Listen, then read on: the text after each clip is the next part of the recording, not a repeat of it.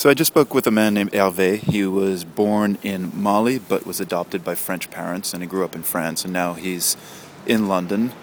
And he said he was more interested in the election in 2008 than he is this time round. He's not really sure why his interest has dropped, but he thinks that part of it is maybe some missteps by Barack Obama on the economy, and he cited a few other things, but they were all domestic related, so that was kind of intriguing. He didn't really have any problems with Obama's international policies.